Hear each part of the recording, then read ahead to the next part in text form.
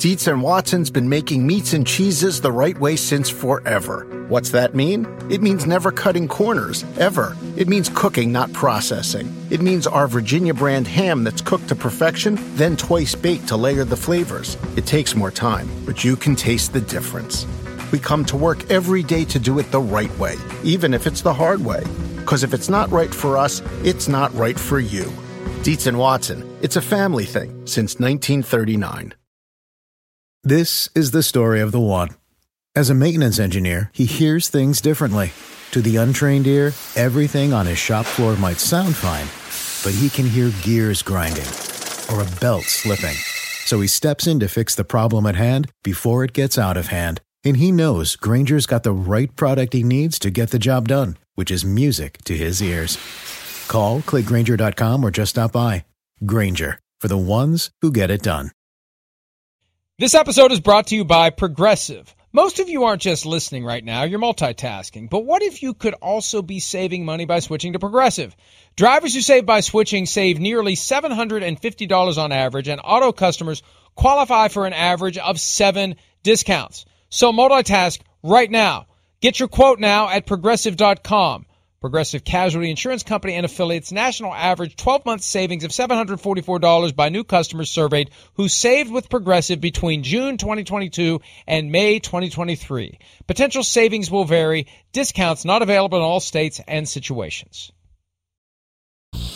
That is not a junior ball. You're just dealing with a man who has freakishly, and I mean that in a respectful way, large ET fingers, which helps a guy not just phone home, but also throw the football very well. I never got into the ET thing. I was always like, man, this is creepy. They're in a closet. You're better off showing your kids Jurassic Park or Django Unchained. Yeah, Django Unchained. I wouldn't go that far. Well done. Well done. Way to go, EJ's fingerprints all over that one, including the very unique fingerprints of E.T. and Chris Sims. You have to see it to believe how big the guy's hands are. And that's what makes it amazing to me when you will point out from time to time how large the hands of Aaron Rodgers are. Right. If you think someone has big hands, yes, and then those are some big-ass hands. Yes. In fact, I think the two biggest hands I ever, shook hands with as far as quarterbacks are concerned are probably the last two Packers quarterbacks, Rodgers and Brett Favre. And yeah, I do. I have big hands. I think I had 10 and a quarter inch hands maybe at the Senior Bowl or the at the NFL Combine. I can't remember which one I got measured at either. But yes, when I shook Aaron Rodgers' hands, his fingers were like going down my wrist, and I was like, what the hell? Like, I really did. I was like, this guy's got like ET fingers. I mean, legit. And that's why he could throw that ball and just flick it with his wrist. It certainly helps from that standpoint. Who's got bigger hands, you or Phil, a.k.a. the Big Effer? I got bigger hands. I got, I guess, a little longer and a little, like, as far as I could stretch them out. I'm, like, double-jointed in almost all my fingers, too. But he's got, like, big sausage farm hands, too. He's got those big fingers, right? So he's definitely got a little more strength and thickness to his hand than I do. We've probably had this conversation before. At some point over the last 4.5 years, we've had every conversation before, and I just forget. Yeah. What age were you when you recognized, and more importantly, right, Phil recognized that you could take him if it went down? That's a good question. I mean, I don't know. I guess it would probably be somewhere. It had probably been like, college, later college, where he might have been like, oh, man, the heck, you're too big now. The heck, I'm messing around with you. Because, we used to kind of like mess around, wrestle, push each other, do that type of stuff. I guess it was around there. But it wasn't like an easy let go. It wasn't like your normal, wait, I'm about to be an NFL football player, and I'm 6'5", 235, and I could take Dad now. Dad was still like working out hard and, not that old of a father. He had me at a pretty young age to where it used to be like, I won't lie, early in my career in the NFL, we'd go to the gym every now and then and work out, right, in the off season, and we'd lift, and he would outlift me in certain exercises, and I'd be embarrassed. I'd be like, damn, I'm supposed to be the NFL player, and here's this 48 old old guy out bench pressing me. But he's got some of that country strength to him, always has. Yeah, 48 sure sounds old to me right now as I sit here at 56. I had a thought, and there it is. It was gone, and now it's back. It's one of the joys of 56. getting older. The idea that he was able to outlift you, and this ties back to yesterday, after getting repeatedly pulverized into the green cement at Giant Stadium and Veterans Stadium by the likes of Reggie White, makes it even more impressive. It is. There's no doubt. The era he played in, and then, of course, in the NFC East, which we know was the best division, really, of the 80s.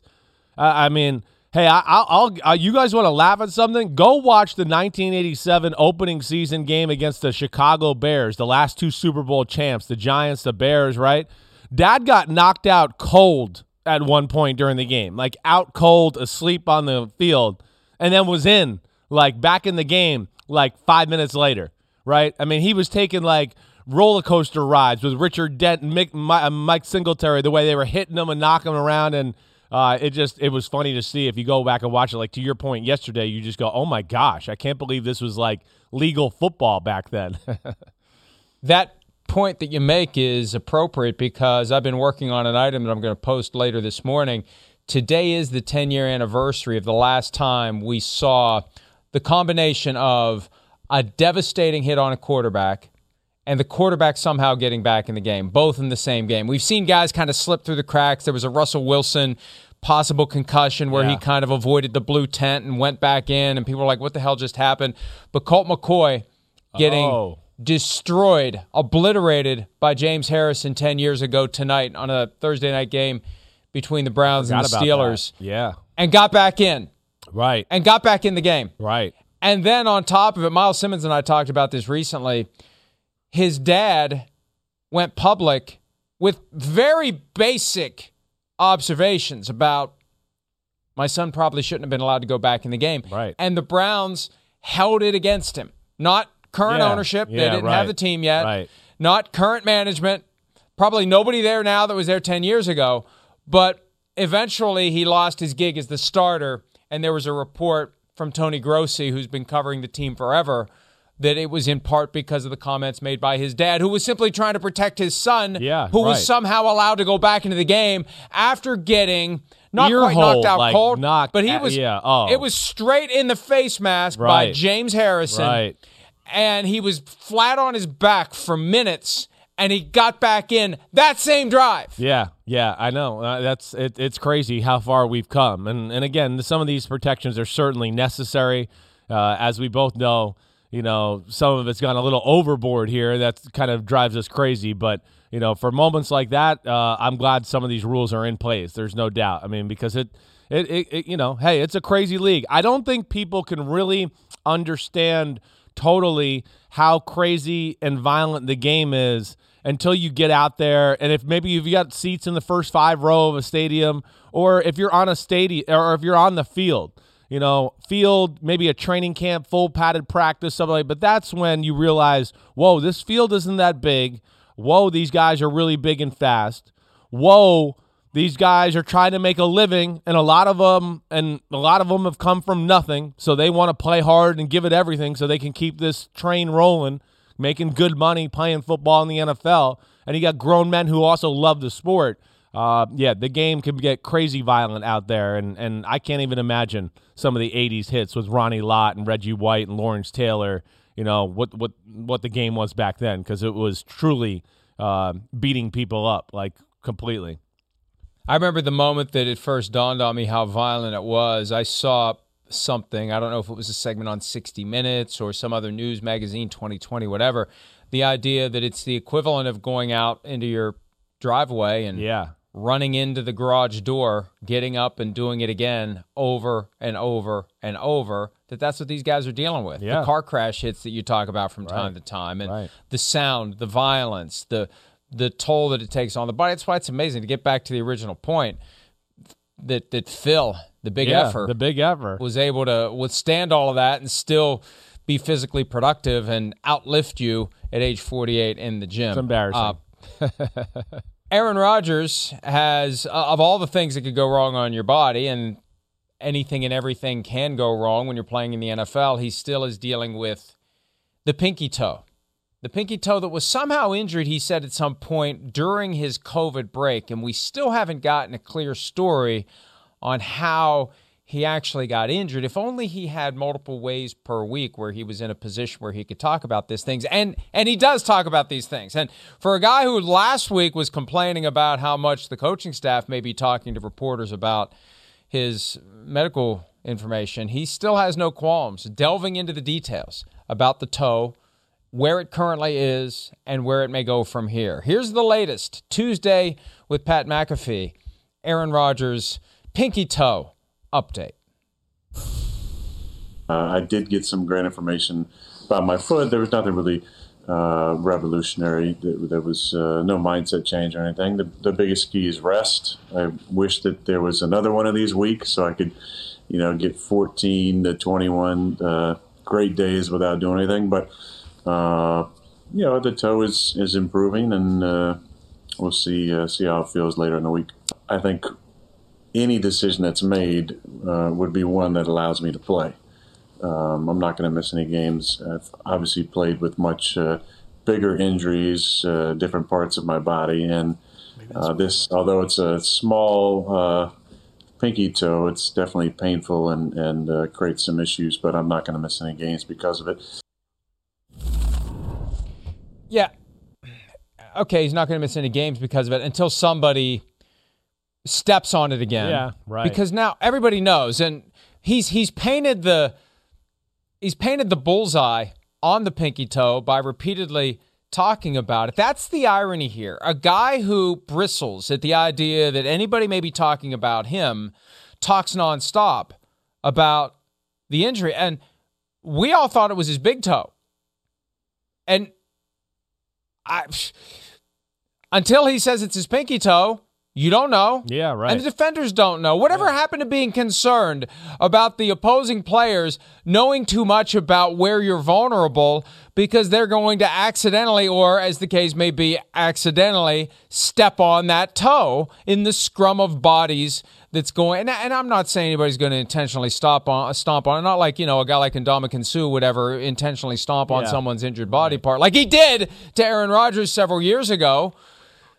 And as Pete points out, in Ndamukong Suh's defense, his foot had gone numb, so he didn't quite know where he was pushing down with his cleat. Yeah. He just didn't know. Sorry, I saw that. That was kind of cool, actually. I don't have a soundboard, but I got to do what I can. But the bottom line is, the more he says, the more the defenders know. I just wonder if that's even occurring to him. Like, Aaron, wouldn't it have been fine for you to just be questionable toe, full practice toe, limited practice toe? There's 10 of them. You got a pretty good chance they're going to step on the wrong toe if they don't know which one is vulnerable. I like the fact that he talks so much, but I just wonder how self-aware he really is, because he seems to me to be a very self-aware guy for the most part. He's got some blind spots, and I guess this is one of them. He's got no qualms about talking about his toe and which toe it is, and showing which foot it is. That was great. We could have gone without that. If it's a pinky toe, right, you still go 50-50. He showed us which foot. Yeah, I mean, he's certainly sharing a lot of information. You're right, and that's where I think, like, you and I get confused when, information gets used last week from other sources where he gets mad. But anyways, he's going to say it, and I understand he has a right to explain his own life, over everybody else. I get that. But, I mean, if he's blabbing to all of us on the Pat McAfee show, I'm sure he's blabbing to other people behind the scenes, too, and other people know what's going on. Now, I don't look at this as being an issue. I don't. Again, we've discussed this a little bit. I guess these are the logic a little, too, of like, hey, if I'm on the injury report for toe, then everybody knows there's a toe, and you could just step on one of the feet and figure it out. But it's a different league in the NFL now, too. Guys don't look to do that anymore. That, goes back to our original conversation to start the show. Maybe back in the 70s and 80s, and I'm not trying to call anybody dirty. It's just talk to Rodney. Well, talk to Rodney. Well, yeah, Rodney had some of that, 80s, late 90s mindset. You're right. I don't think it was just him, though. No, but I feel like it's whittled away in the NFL as far as those type of players, to where they look to go, oh, that's hurt? Let me hit that a lot today. Now it's like, oh, it's not cool. I might see Aaron Rodgers in the offseason. That's kind of dirty, and it gets frowned upon. I mean, I don't. It doesn't bother me within reason. I mean, if you're seeking him out and trying to like stomp on his foot, then that is dirty and crazy. But as far as the play on the field, I mean, we discussed, hey, we've seen 2 games with this injury. I don't know. He looks better than ever. So I'm not worried about it at all. And as far as like teams they play this weekend, we know you got the Bears on Sunday Night Football. They got a little bit of pass rush. Mobility will be an issue as far as like he needs to be able to move to get out of the way of some of these guys. Robert Quinn's rushing the passer well. They got some creative blitzes, but again, I don't think this is going to affect Rodgers' Green Bay, and I still think he's going to be able to play at a very high MVP-ish type level, which is the level he's played at the whole year other than week 1. And I want to circle back to this. I'm not saying that Rodney was the only one. Rodney came from a time when the nomenclature was testing the injury. Yes, we're going to test. That's right. The area. We're going to test it, and there was a greater concern. Hey, just back last year, for crying out loud, Tom Brady had a torn MCL, fully torn MCL in his knee that he took great pains to stabilize and work on and allow himself to go out and play. And it was never on a single injury report. Nobody knew he had a knee problem, and nobody tested. Yeah, tested the it knee. out. And I understand it has changed. And despite the lingering presence of Ndamukong Suh in the NFL, who has stomped on a guy's arm, pushed a foot into a guy's crotch on Thanksgiving Day, hey, enjoy your turkey, and also stomped on the injured calf of Aaron Rodgers several years ago. I mean, I think there are still some guys out there who at the bottom of the pile or whenever they think they can get away with it are going to try to get away with it. Yeah, no, I do. I think there is some of that. But, I think to your point and what we're talking about, it's been whittled away through the years for sure. And Ndamukong Suh is, the poster child in the league for that right now. I can't think of anybody like just off the top of my head. But I think your like point you bring up about, hey, test the injury. Yeah, that was a real thing. I understand that. I think if I was coaching a team, you told me a running back, had a thigh bruise or a thigh issue, or I'd be going, hey, let's aim for his thigh. Put your head and shoulder right in his thigh. Let's see how is it really working. And again, I got no issue with that. To me, that's goes under rubbing is racing. This is football. We're not here to, it's not band practice or choir. You know what you signed up for. You got an injury. You're going to talk about it.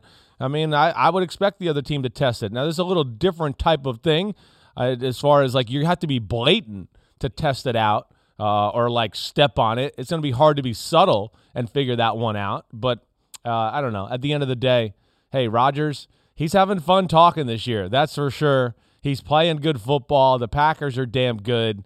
And it was surgery or not, I don't think I'm worried about this injury at all. On this point that we've been discussing, I'm going to read a quote for you, and I'm going to have you guess who said it. Are you ready? Yeah. New quote. Right. Barely new. It's a story I was working on. A little copy-paste snarky comment just before the program. Okay, is it somebody playing now, or is it old days? Like, yes. Okay. No, right now. Okay, right great, now. Great. Yep. The game I'm going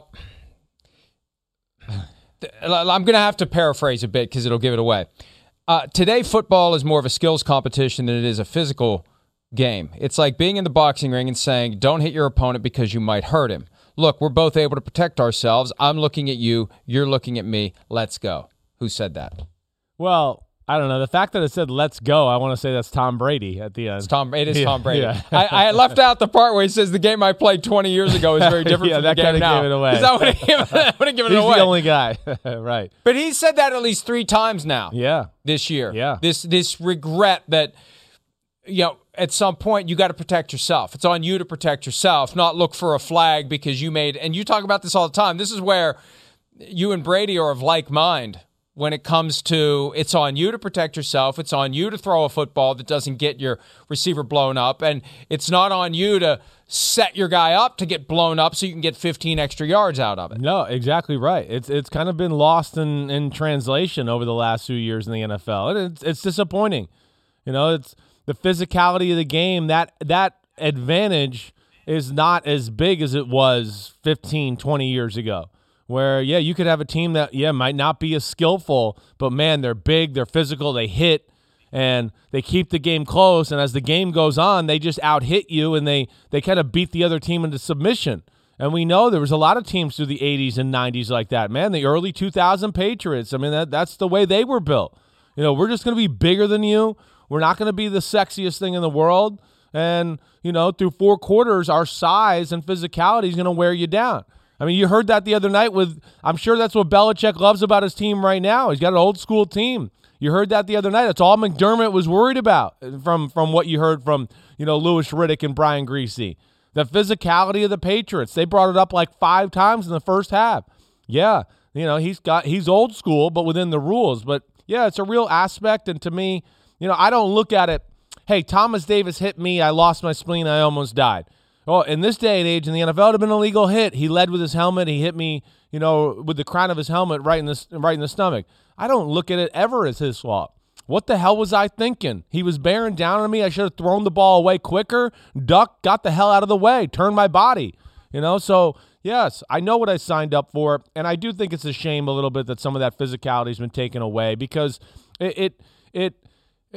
it's hard to have that 85 Bears, 2000 Ravens defense this day and age in the NFL where not only are they talented, but they could intimidate you before the game even started, where you're just going, man, I'm going to go over the middle today against this group? Oh, gosh. And teams might not even call plays to go over the middle, or receivers would be really reluctant and didn't even need to get hit because they just go, I saw enough on film this week that I don't want to go over there. And then, oh, wait, the quarterback and receiver, they can't connect today. Well, he's got Ray Lewis nightmares in the back of his head, and he can't catch the ball. And I do miss that aspect of football. It has been taken away.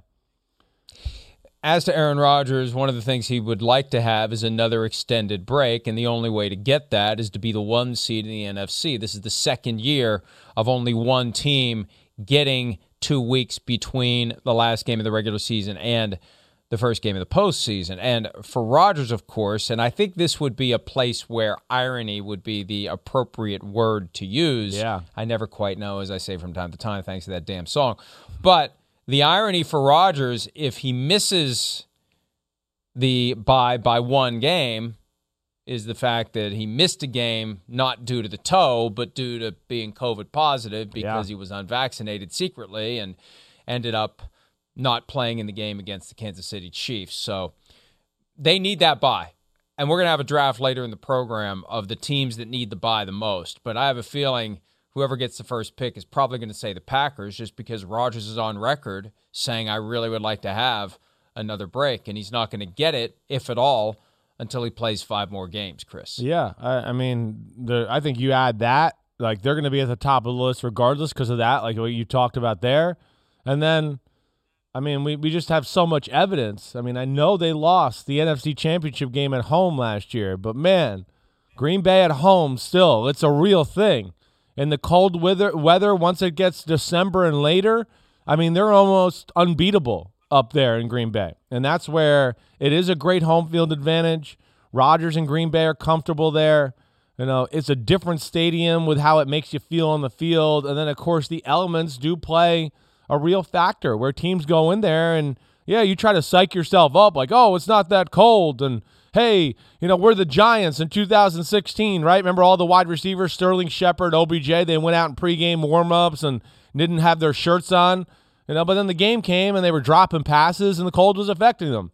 I mean, it's a real thing when you go up there, and it's certainly important for them, and it is ironic, don't you think? A little too ironic, I really do think. Yes. And the other factor, remember when we talk about outdoor games this year, everything is pushed back a week because of the extra I know, game. You're right. And that NFC Championship, January 30. Woo! Yeesh. Yeah. AFC as well.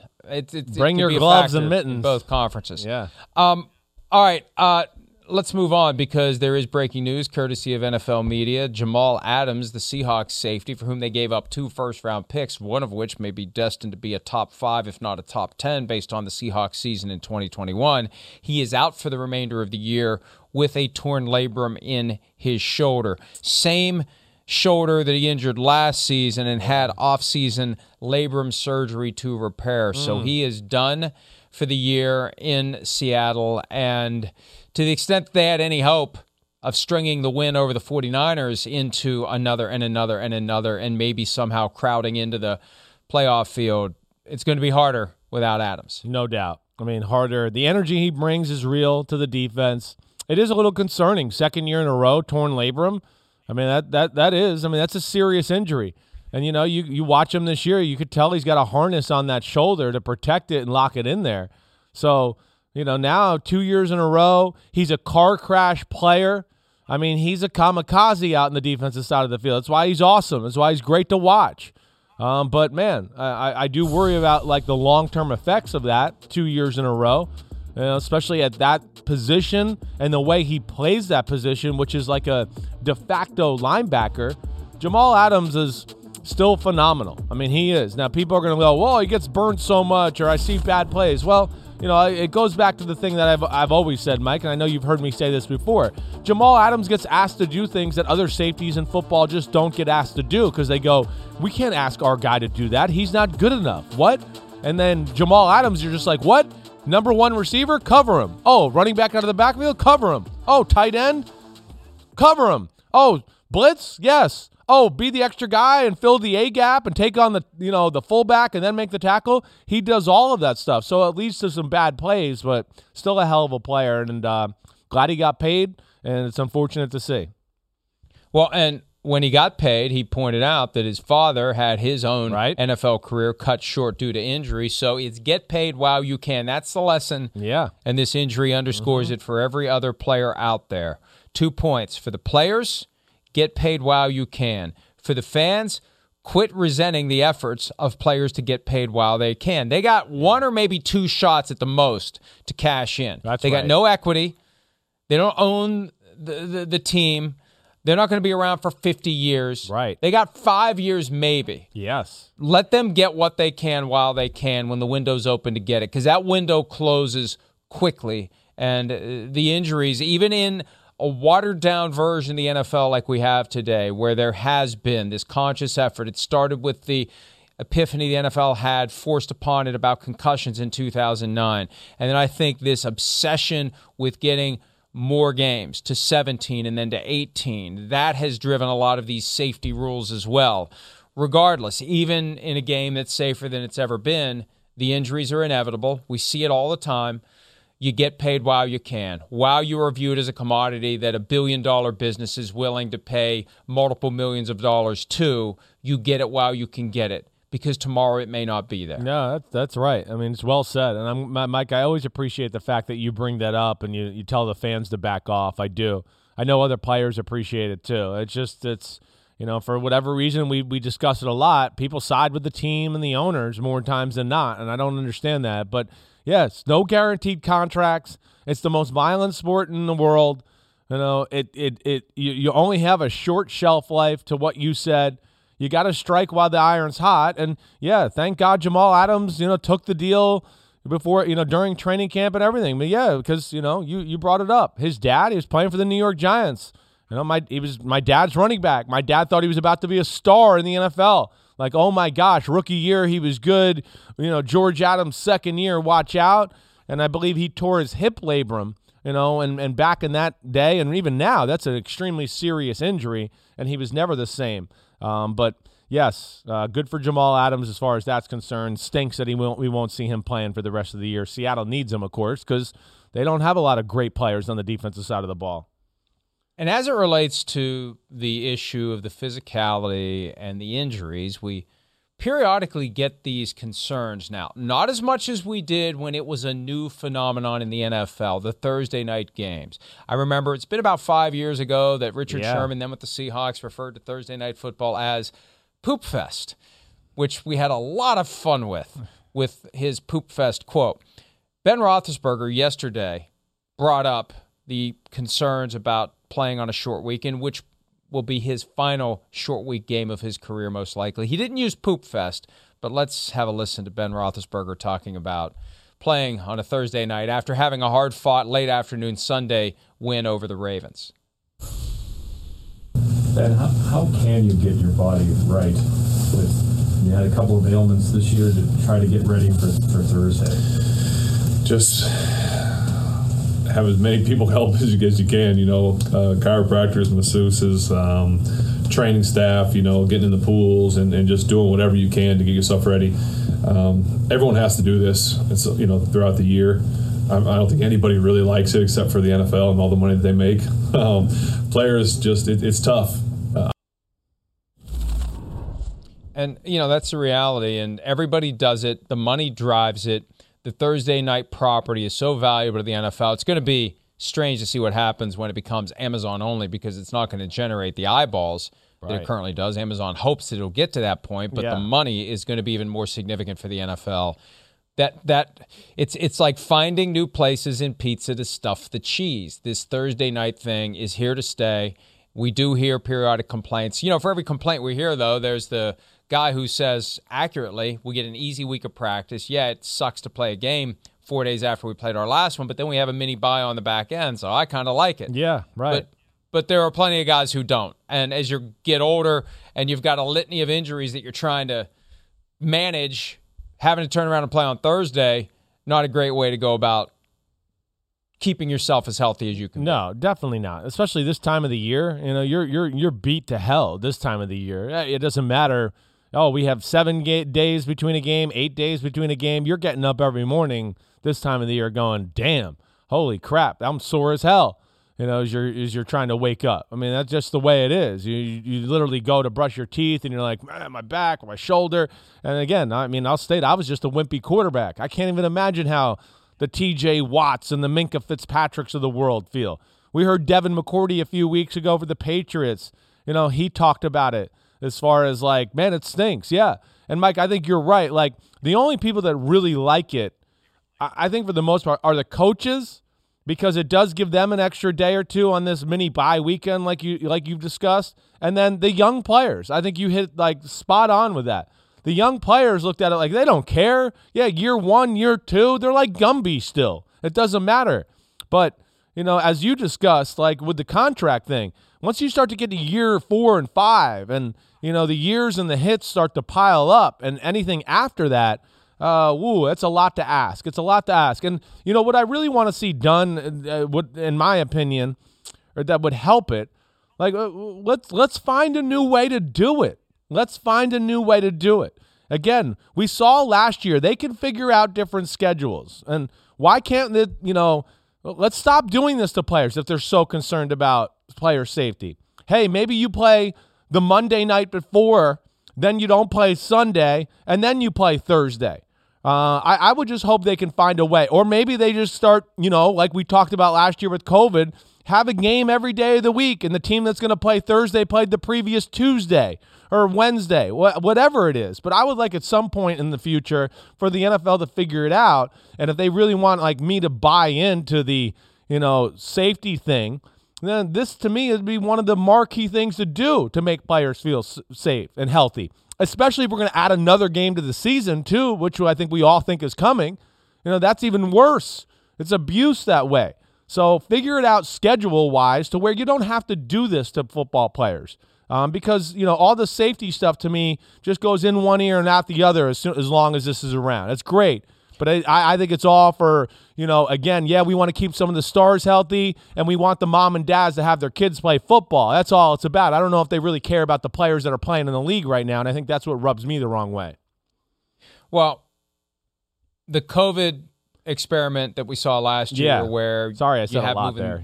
No, but I think that we are moving in that direction. I hope so. I was surprised that the latest round of TV deals didn't bake that in at some level, Tuesday and Wednesday. Those are the 2 other days where they can play games without getting into a predicament. And I don't want to go too far down the congressional rabbit hole here, but Friday and Saturday games from Labor Day weekend until the second Saturday in December can't be played. That's part of the trade-off when the NFL got the broadcast antitrust exemption that allows them to sell all of the TV rights as a package and not the Cowboys sell theirs to NBC, the Jaguars sell theirs to local access. Right.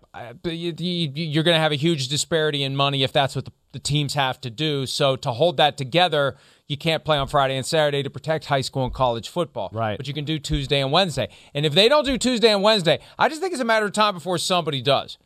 But before somebody creates a league that plays in season, I see USFL and XFL and this FL and that FL, and why are they all playing in the spring? I understand we're going to want stuff to bet on in the spring.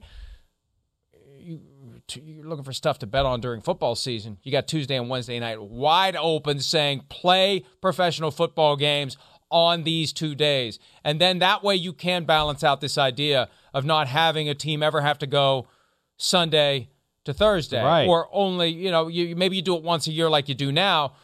Or maybe you can replace it all together. Yeah. And whoever plays on Thursday 1 week plays on Wednesday the next week. So you've got 6 days. Yeah, right. Because nobody ever complained about playing Monday and then having to play Sunday. That was never a complaint in all the years I've been following football. There's never been oh boy, it's really hard to, we physically can't turn around from Monday night to Sunday. But from Sunday to Thursday is an issue. So if you can do 6 days and play it that way, they're going to look for more ways to televise games, to have standalone games. And we're going to be happy with that. We want standalone games. Definitely. Because it's easier to study and watch and enjoy and appreciate one at a time instead of 8 or 9 at a time. And I think the NFL is starting to realize that as well. They'll have a lot more people watching football if they can space these games out a little bit. All right, let's take a break.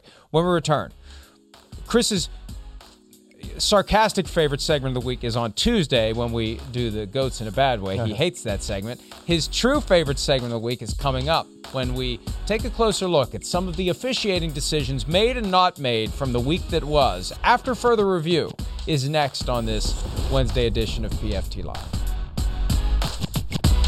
Around any corner, within every battle, and with the dawn of each new day, the threat of the unexpected, the unpredictable, and the unrelenting lies in wait. But Marines will always be there. They are the constant in the chaos. No matter the battlefield, Marines adapt to win, defeating every shifting threat, protecting our nation's future. The few, the proud, the Marines. The longest field goal ever attempted is 76 yards. The longest field goal ever missed? Also 76 yards. Why bring this up? Because knowing your limits matters, both when you're kicking a field goal and when you gamble. Betting more than you're comfortable with is like trying a 70-yard field goal. It probably won't go well. So set a limit when you gamble and stick to it. Want more helpful tips like this? Go to keepitfunohio.com for games, quizzes, and lots of ways to keep your gambling from getting out of hand. Do you want a beautiful lawn? Enter TruGreen, the easiest way to get a great lawn. Just water and mow, and they'll do the rest. Weed control, fertilization, aeration, and more. TruGreen is the official lawn care treatment provider of the PGA Tour, and they have a verified best price, which guarantees you the lowest price with no compromise on quality. You do you. Let TruGreen do your lawn care. Visit TruGreen.com, TruGreen.com, to get the best lawn at the best price with the best people. Guaranteed. On the 2-point conversion, when you went back on tape, did it look like they lined up offsides on that? And did you hear from the referee in-game or anything afterwards? No, I didn't hear anything afterwards. I haven't heard anything from the league. You'd like, when a guy's lined up that far, I saw the picture, that far in the neutral zone, you'd certainly expect that to get called, though. John Harbaugh earlier this week talking about Montravius Adams of the Steelers, a new addition to the team who played extensively in his first game, lined up offside apparently on the 2-point conversion, the failed effort by Lamar Jackson to get the ball to Mark Andrews. And there it is. You can see the blue line where the ball was snapped, and it does look like he was. Yeah, that was. I would say that's. You need. Some would say you need the straight down the line view. That looks offside to me. That's kind of close. That looks offside to me. Yeah, it's ridiculous. Yeah. It almost reminds me of a Thanksgiving night game between the Bears and the Packers 6 years ago when Alshon Jeffrey was standing like 2 yards offside. I remember that, yeah. Remember that? Right. That's not quite as bad, but yeah, he's offside. He's lined up. He's not in the neutral zone. He is the neutral zone. Yeah, I mean, I know we're going to get into this a little bit later, but the other thing that, again, bothers me, and this is a little theme we've seen, and I know it bothers both of us, and we got a few at the end of this segment that we're going to show of, end of the game, it's just the game's going to be ref differently. I don't understand that. I mean, it's a big moment, so we're not going to call offsides blatantly like that. And that makes no sense to me. No sense. I don't even know how you could miss that. You know the referee's standing right down the line there. He sees it. To me, he just is going, I don't want to be a part of a big moment of the game and give him a yard. But no, Montravius Adams knows the rules of football. He knows them. He messed up. You call the penalty. And that annoys me right now about, the reffing. I think that in this case, and we won't know unless we have a chance to talk to the officials, and we never get that chance. All you ever get is periodically a pool report where the head of the crew, a referee, is asked questions by one reporter and only one reporter for like 2 minutes. But I think in a situation like that, because I know for me, I was in position getting ready for the next little hit that I was going to do on Football Night in America, and I was watching the end of the game on my phone while we're doing the show. And when you see them score that touchdown, you feel your vital signs rise. I don't care who you are. If you're connected to the game of football, that's one of those moments that you wait for. And I just would suspect that the officials have that same burst of adrenaline thinking this is going to be great. And I think the person just missed it.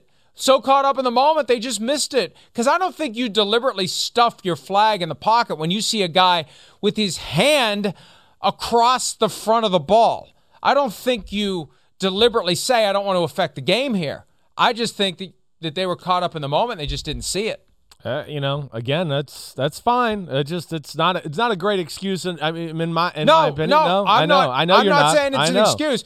I'm just saying I don't think they deliberately said this is end of game. We're going to play. Yeah. We're gonna use different rules here. Like it doesn't matter where you line up. Yeah. I just think it's one of those where if they had seen it, they call it. I think they may have been so caught up in the moment, like, all right, I got to make sure I got all my keys. Yeah.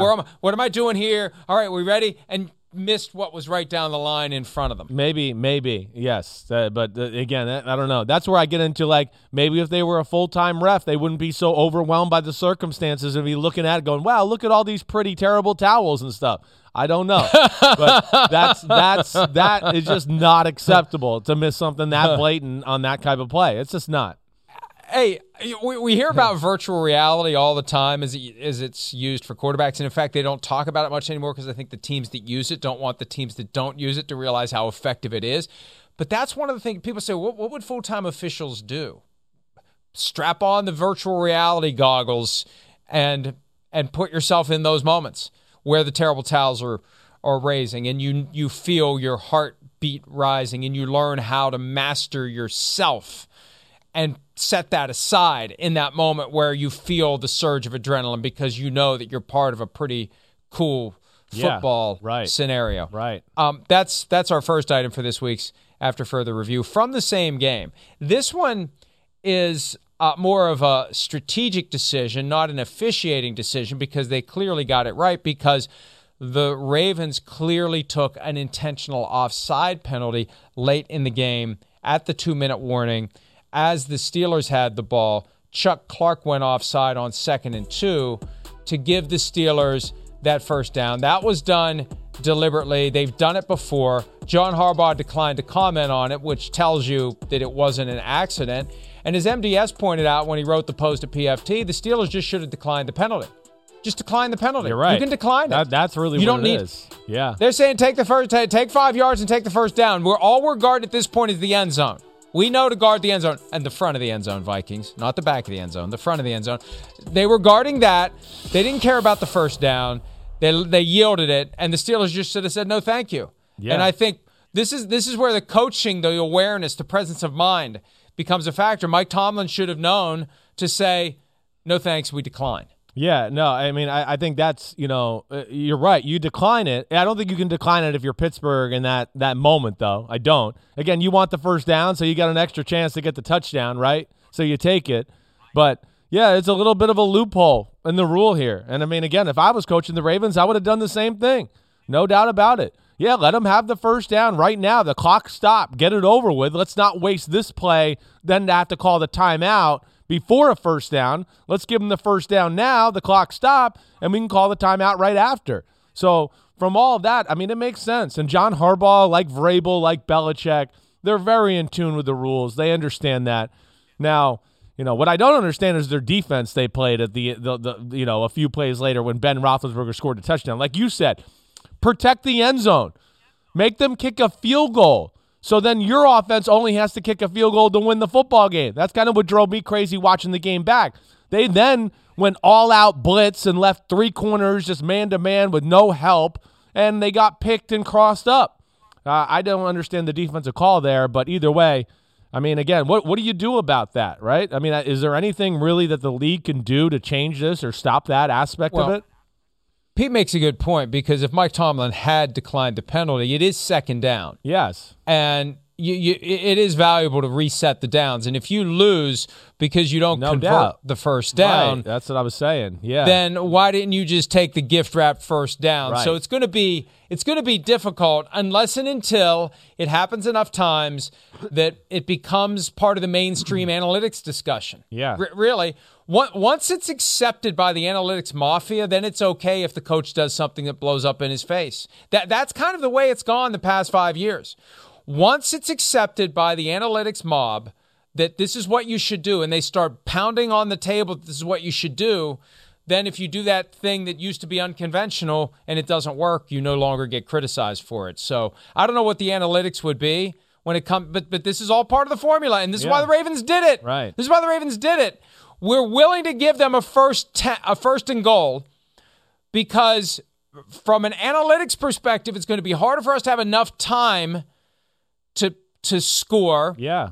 If we let them run a play, get a first down, and now we got to screw around with, do we take a timeout? Do we watch 40 seconds go off the clock? We'd rather them have the fresh set of downs now. So that's where this all flows from. It's from a hypersensitivity, justifiably so, to how the passage of time meshes with your broader strategic objectives. Yes, no, you're right. You're right. And again, I mean, it makes sense. Like I said, I would do the same thing.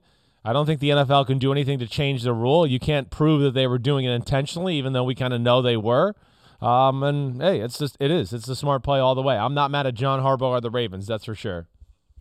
They have a hard enough time determining when guys are faking injuries. Good luck figuring out when guys are faking offside. Did you really mean to flinch, or did you? Yeah, is that good acting luck with that. By you? Good They're luck. never going to get there. All right, another call, and you mentioned this yesterday, and we've written about it, and I've talked to the league about it. This is a horrible rule that from time to time is applied according to the letter of the rule, but plenty of other times it isn't, or it would be called almost every game. This is the blindside block violation from Thursday night when Garrett Griffin of the Saints hit Jaron Kearse of the Cowboys. Kearse was blitzing, and Griffin had to come across the formation. You see him there kind of as an up back. He came across, and the rule was passed in 2019 where if you are moving parallel to or toward your goal line, you cannot strike an opponent forcibly with helmet, shoulder, or forearm. All you can do in that situation to comply with the rule is basically go open hand or do the old basketball charge where you stand there, and just let them run into you. You can't use your shoulder, your forearm, or your helmet to forcibly strike the opponent when you are moving parallel to or towards your own goal line. And what we saw there, proper application of the rule, even though he tried to go hands, coached up to only go hands, he's got the helmet in it. When you put the helmet down and you go helmet to helmet in that setting, see that? The hands are fine. The helmet's the problem. That's why it drew the foul. And as the rule is written, and it was passed in 2019, as the rule is written, it's a proper call. But it lacked common sense. We would see that every game. It's a horrible rule. This is a rule that was crafted not by football people. Of course. This was a rule crafted by PR and lawyers. This is a Jeff Miller, Jeff Pash special. Just like the lowering the helmet rule that they alone crafted. I'm tipping a little bit of the reporting that's done in Playmakers, the book that comes out March 15. They crafted that rule without football people. This is a liability, safety, and possibly let's get to 18 games rule. And it doesn't make sense, and it doesn't get called consistently. And when it gets called in a moment like that, that's the kind of thing that gets people to say the fix is in. Well, that's the problem with having a rule like that doesn't get called on a consistent basis. It's lack of common sense by the Jeffs and the referees. This lack of common sense. Listen, I could show you, 30 pass plays from every game with the defensive end going around the edge. and the offensive tackle has to lower his head because let me explain this to the Jeffs of the world, all right? When a guy that's permissible, it may be permissible in the tackle box. I got to pull up the rule. That was the tackle box. I mean, the line slid one way, he was there. It makes no sense. And again, I'm so sick of the helmet thing. I'm so sick of the helmet. Like, wait, all right, there's a guy that's 215 pounds who runs 4.4 running. You're not going to stand up straight like the scarecrow to block him and be like, oh, I'm going to block him. See, like what you have to do is lower your body. And see, when you lower your body, your head goes down too. That's all this crazy stuff. Like the head's connected to it. Like, whoa. So, yeah. And then they're wearing these big helmets and all these guys got big heads to begin with. And then they touched. Oh, no. Like, get the hell out of there with that. Common sense, somebody. Let me point this out before we forget, because this is the exception, and this is why it's not a foul when a left tackle does it as a defensive end is trying to get around him to the quarterback, and he's clearly going parallel or toward, as he creates the pocket, he's going parallel or toward his own goal line. It's not a foul for a blindside block if the forcible contact occurs in close line play prior to the ball leaving that area. So let's show the play again. Let's show it again, because I think it's not close line play. Well, it is. It's not line play. Wait, but he's in the backfield. Yes, but he's part of the line, and they slot. Look at all the line slides to the right. He makes it way inside the tackle box. It's way. Look at where he hits him at the left hash. It's not. But that's the thing. I misspoke when I said tackle box. It's not close line play. This is back in the backfield. Oh. Now the question is. Yeah. Here's the question. Yeah. Here's the question. Right. Because it looks like it would if a left tackle backpedals to try to keep, like an Elvis Dumervil who would spin all the way around you. Yeah, right. So at some point you are away from the line, but you're a lineman. It looks not that different than what we've seen tackles do, I guess that's or my a pulling point. guard, right? It's a play-action pass. The pulling guard's got to get out there and block the edge guy. It's going to be the same type of block at some point. Look, here's this was designed to prevent the old Hines Ward breaking the jaw of Keith Rivers. Remember that? Not this. The blocks we used to ooh and ah over, where a guy doesn't see it coming and he gets ear hole and he gets flattened. Here's where common sense is lacking in this rule. I know. Jaron Kearse saw it the whole way. Right. They call it a blindside block. There is no blindside. He sees it. You got to come up with a better name for it. If you're going to expect people to go all in and accept this rule and the officials to enforce it consistently, there's nothing blind about what happened to Jaron Kearse. I know, not at all. It's again, it just goes back to our common sense thing. It's been lost. They're so into just the black and white, and this is how it's written, and that's what it is. And I'd like these guys to start watching football a little bit more and start understanding what the hell's going on. I mean, because again, you're taking away an aspect of the game that is important. He's protecting the quarterback. Isn't the league happy about that? It's all about protecting the quarterback. He won't get touched if we allow this. So, yes, common sense. Please, someone at 345, hurry up and get it. All they have to say is when the block is thrown within the context of protecting a passer who is in the act of navigating, you can come up with all the lawyer words and the rule words that you want, but basically in a situation like that, it shouldn't be a blindside block, especially when the goal is to keep the quarterback upright. Because you're right, they're balancing their priorities here. We're trying to protect the quarterback, so why wouldn't you allow a block that keeps the quarterback from getting hit, that the pass rusher can see? That's not a situation where a blindside block becomes a risk to the person who absorbs it. And by the way, I asked the league how many times this foul has been called since they implemented the rule. 36 times in 2019, 17 times in 2020. And if you remember, Chris, there was one time in a playoff game, that Bills-Texans game, where we first saw Josh Allen get unleashed as a full-fledged postseason weapon, and they were up 16-0. Right. Cody Ford in overtime got called for a blindside block that took the Bills out of field goal range. They would have won the game. Oh boy, look at that. Here we go. And the league later said it wasn't a foul because it wasn't forcible. No. You see the hit there. He didn't blow him up. He did not at all. He just gave a shoulder and stopped him from He's going. just getting in the way. Right. That took him out of field goal range, and that cost him the game. Yeah, right. I mean, it's amazing how many we go through the week where we just go, if there was just a little common sense, we wouldn't be talking about this. But there lacks that right now. And it's so black and white that it's really frustrating to watch the sport at times. It gets back to the old jokes, I mean, how many football people and rules makers does it take to actually craft a rule book? Well, apparently it takes no football people. It's a bunch of just rules makers and a lawyer. But it's a lawyer's making it, and that's where it's messed up. It's a fascinating process that unfolds behind the curtain in February and March of every year, and then we have to pick up the pieces and make sense of it all for 18 weeks of a regular season and several weeks of a postseason. And this is a prime example of something where, and we know that, I know that some people say, oh, yeah, sure, people watch and listen to what we say. Hopefully somebody out there who's watching and listening, who's in a position of power, will start banging the drum on situations like this, because it is stupid. It's stupid. And we both know we both have coaches that contact us that are happy we're doing this, and they want to talk about it more, but they can't because they're handcuffed by the league.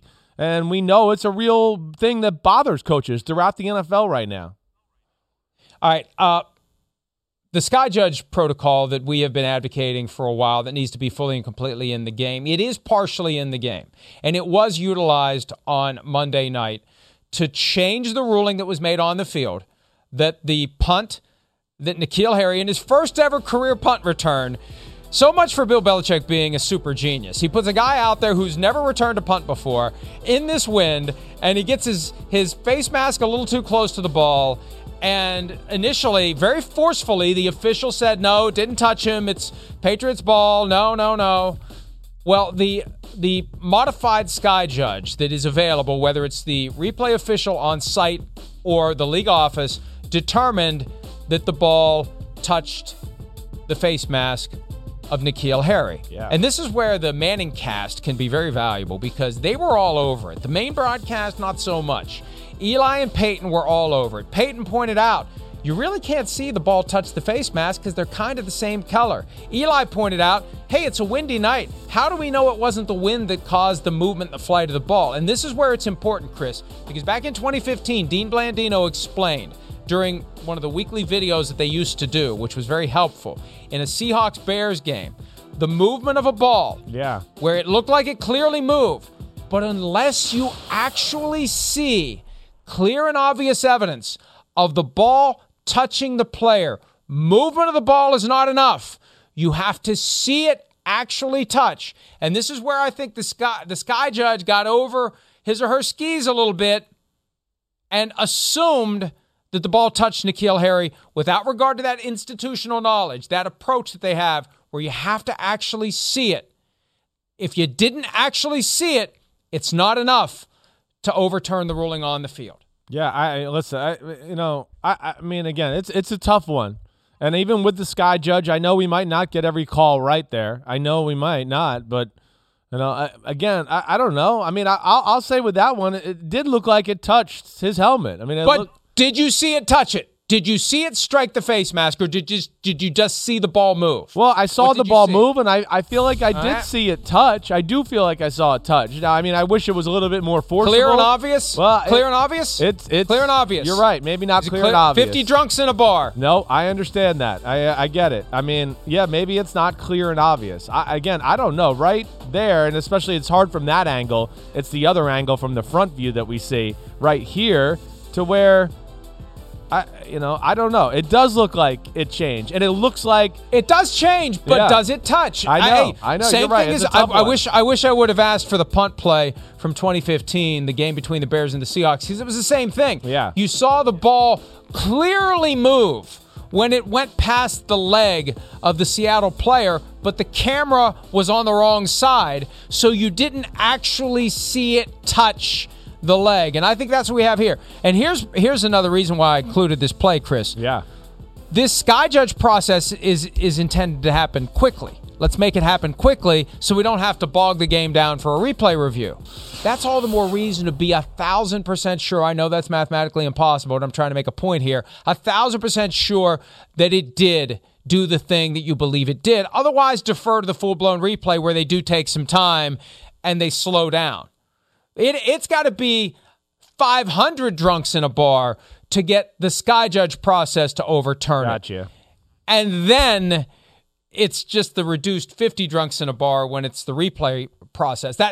You better be damn sure before you change the ruling on the field without the benefit of the full-blown replay. That's the way I look at it. Yeah, listen, I think I look at it the same way. I think it's a tough one. It really is. But I think you're right. If we're going to be, have something here to be a little bit more concise, I don't know if that's not clear and obvious. Yeah, and I think that's the real thing there. And I think you make a good point. So you're right. As much as I like that the Sky Judge got involved and made things happen, you're right. I don't know if clear and obvious is really real there, and certainly a little shaky.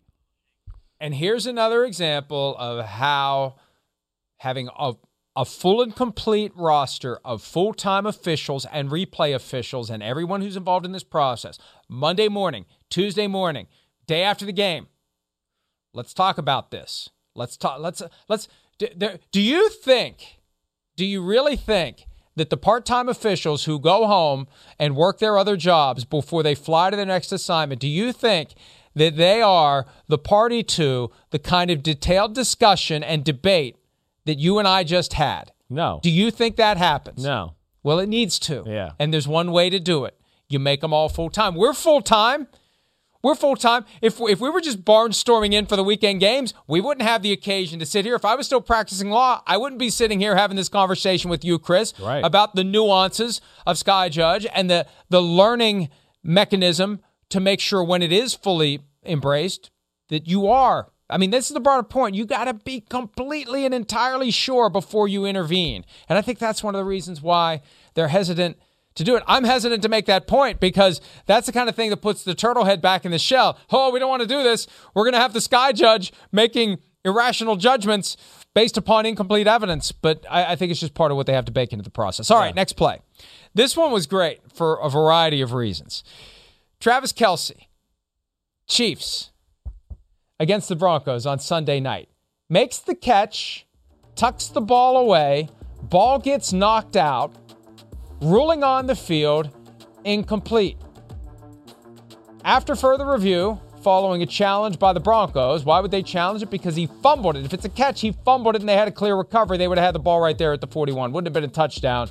We've learned that a long time ago. But it is a clear recovery and you get possession at the spot of the recovery. So the final decision after replay review was that he didn't complete the third element of the catch because he didn't have it long enough. The time element was not satisfied. And Mike Vrabel, member of the competition committee who was off on Sunday, watching the game at home like everybody else, with a vested interest in the outcome of this game because the Chiefs are competing with the Titans for playoff positioning on the tree that goes all the way up to the top seed and the bye that goes along with it. He tweeted in response to the NFL officiating explanation of this play, the rule. There's the rule. With no comment, no criticism, there's the rule. And his point, if you are reading between the lines, his point is this. It's not about time. Time is an alternative way of determining whether or not you had the ball long enough, Chris. If you are able to perform an act common to the game, time doesn't matter. Taking a third step, time doesn't matter. Tucking the ball away, time doesn't matter. And I think that's the point that Coach Vrabel was making there. Yeah. It doesn't matter how long he had it. He had it long enough to catch it and tuck it away. Catch it and tuck it away. That completes the act of catching the ball. Now, it got knocked out immediately after he tucked it, but he tucked it. I think that's what Vrabel's trying to say, that it should have been a catch, it should have been ruled a catch, and it should have been overturned from an incomplete to a complete. I know. Again, I'll say this is another really tough one for me. To me, and Mike Vrabel's right. I mean, he's right. The language there, it should be a fumble. But, let's show it one more time. To me, again, this is where maybe the language needs to be changed in some capacity to a degree. Because I don't think on a playground or anywhere anybody would ever call that a complete pass, really. I don't. Now, it's cool to look at it in super slow motion. It looks like it. But when you watch in real time, I don't know if anybody would call that a complete pass. By the letter of the law, yes. And the NFL and the way they have it right now, it should be that. It was 1-2, like you said, ball tucked away, and then, a third step there. But, when you see this angle in real time, I look at it and go, there's no way that could be a catch. There's no way he had possession. And then, again, the ball, like he's tucking it into his left arm in the process of that when it gets knocked out. So is that full reception there? Again, common sense to me says that's not a reception.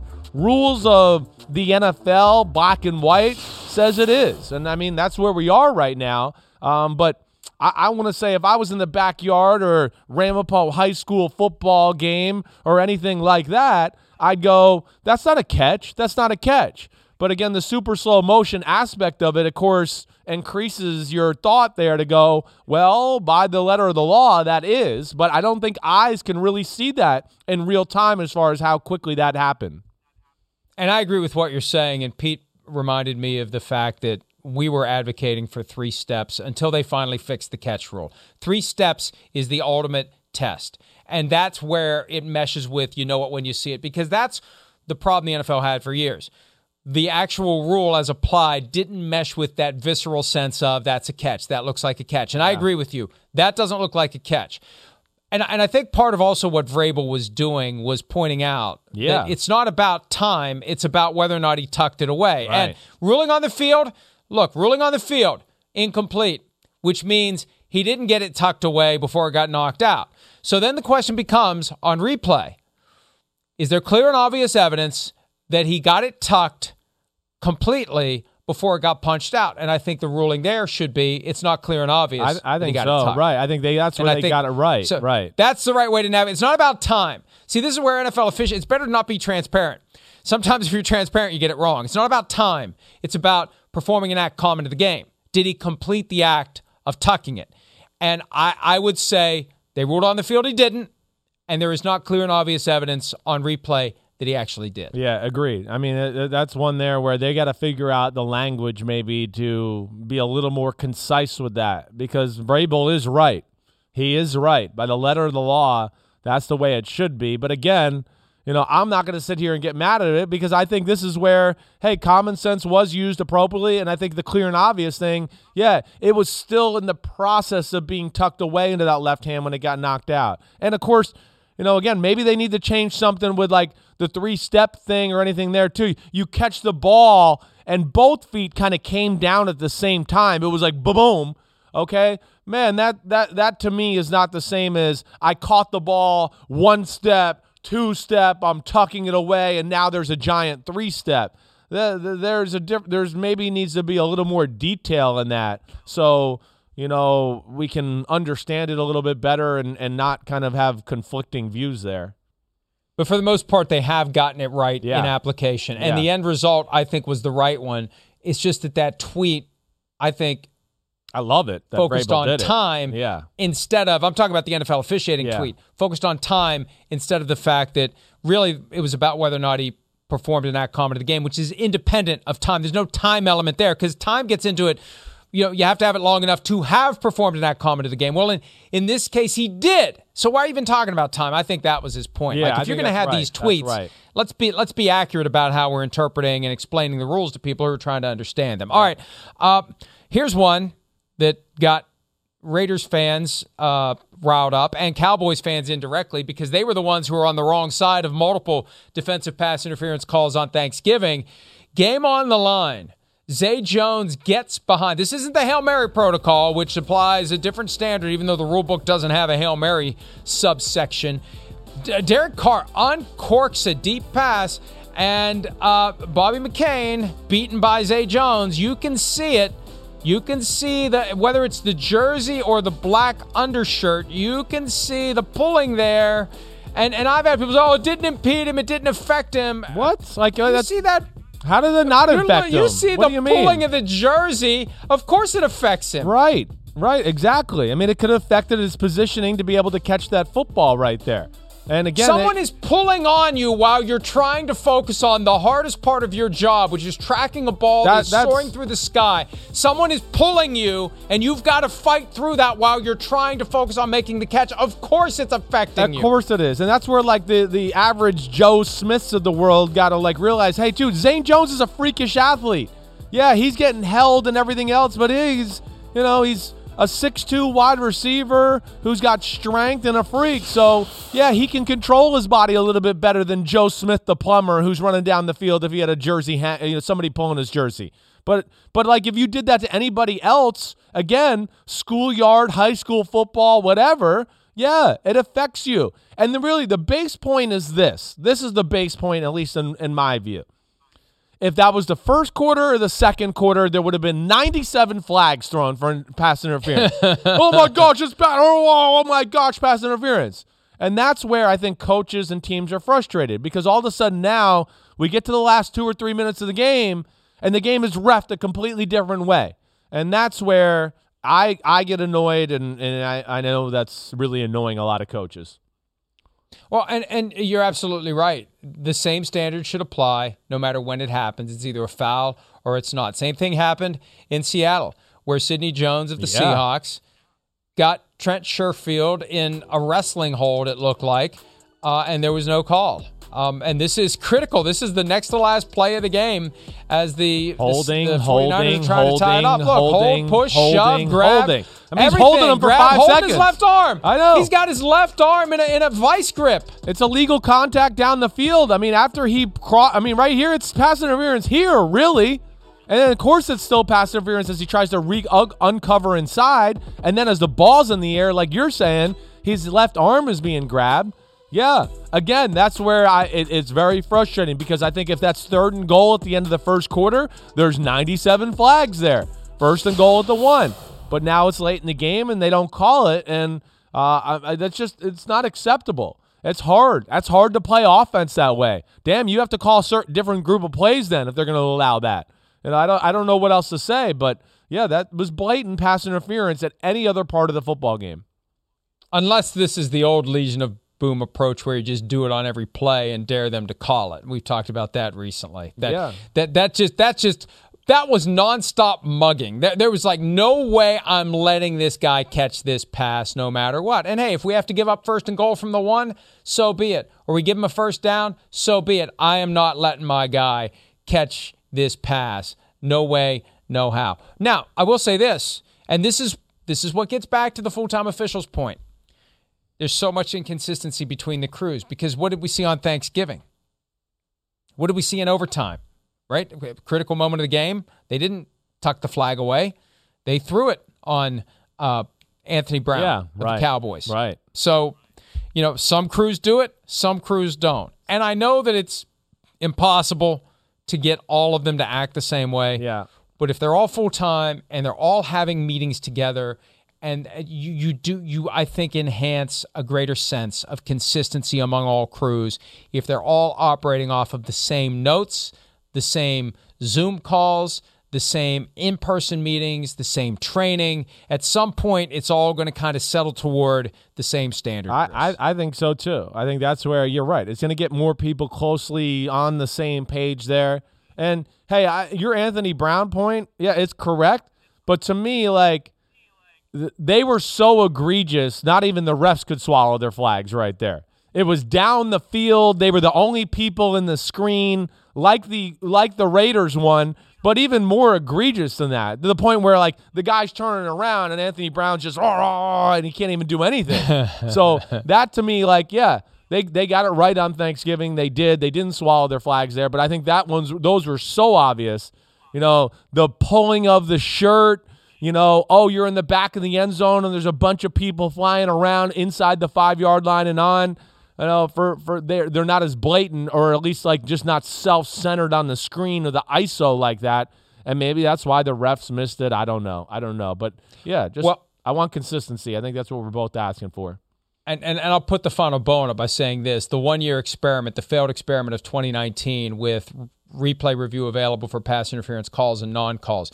Proper application of the standard that was ultimately settled on by the league. The bar was made a little bit higher, but I think both of those would have been called pass interference via replay review. Both of them. Yeah. They should have been called. If they would have been called by replay review, by the way, the standard finally was developed by Al Riveron, because it did kind of move around and it had a magic 8-ball quality to it. But by the end of the year, they settled on a high standard. I think both of those would have resulted in flags being thrown by 345 Park Avenue. Let's take a break. When we return, Has Sean McDermott put his offensive coordinator on notice of a potential outcome like the one that we saw in Carolina over the weekend? We'll discuss that next here on PFT Live.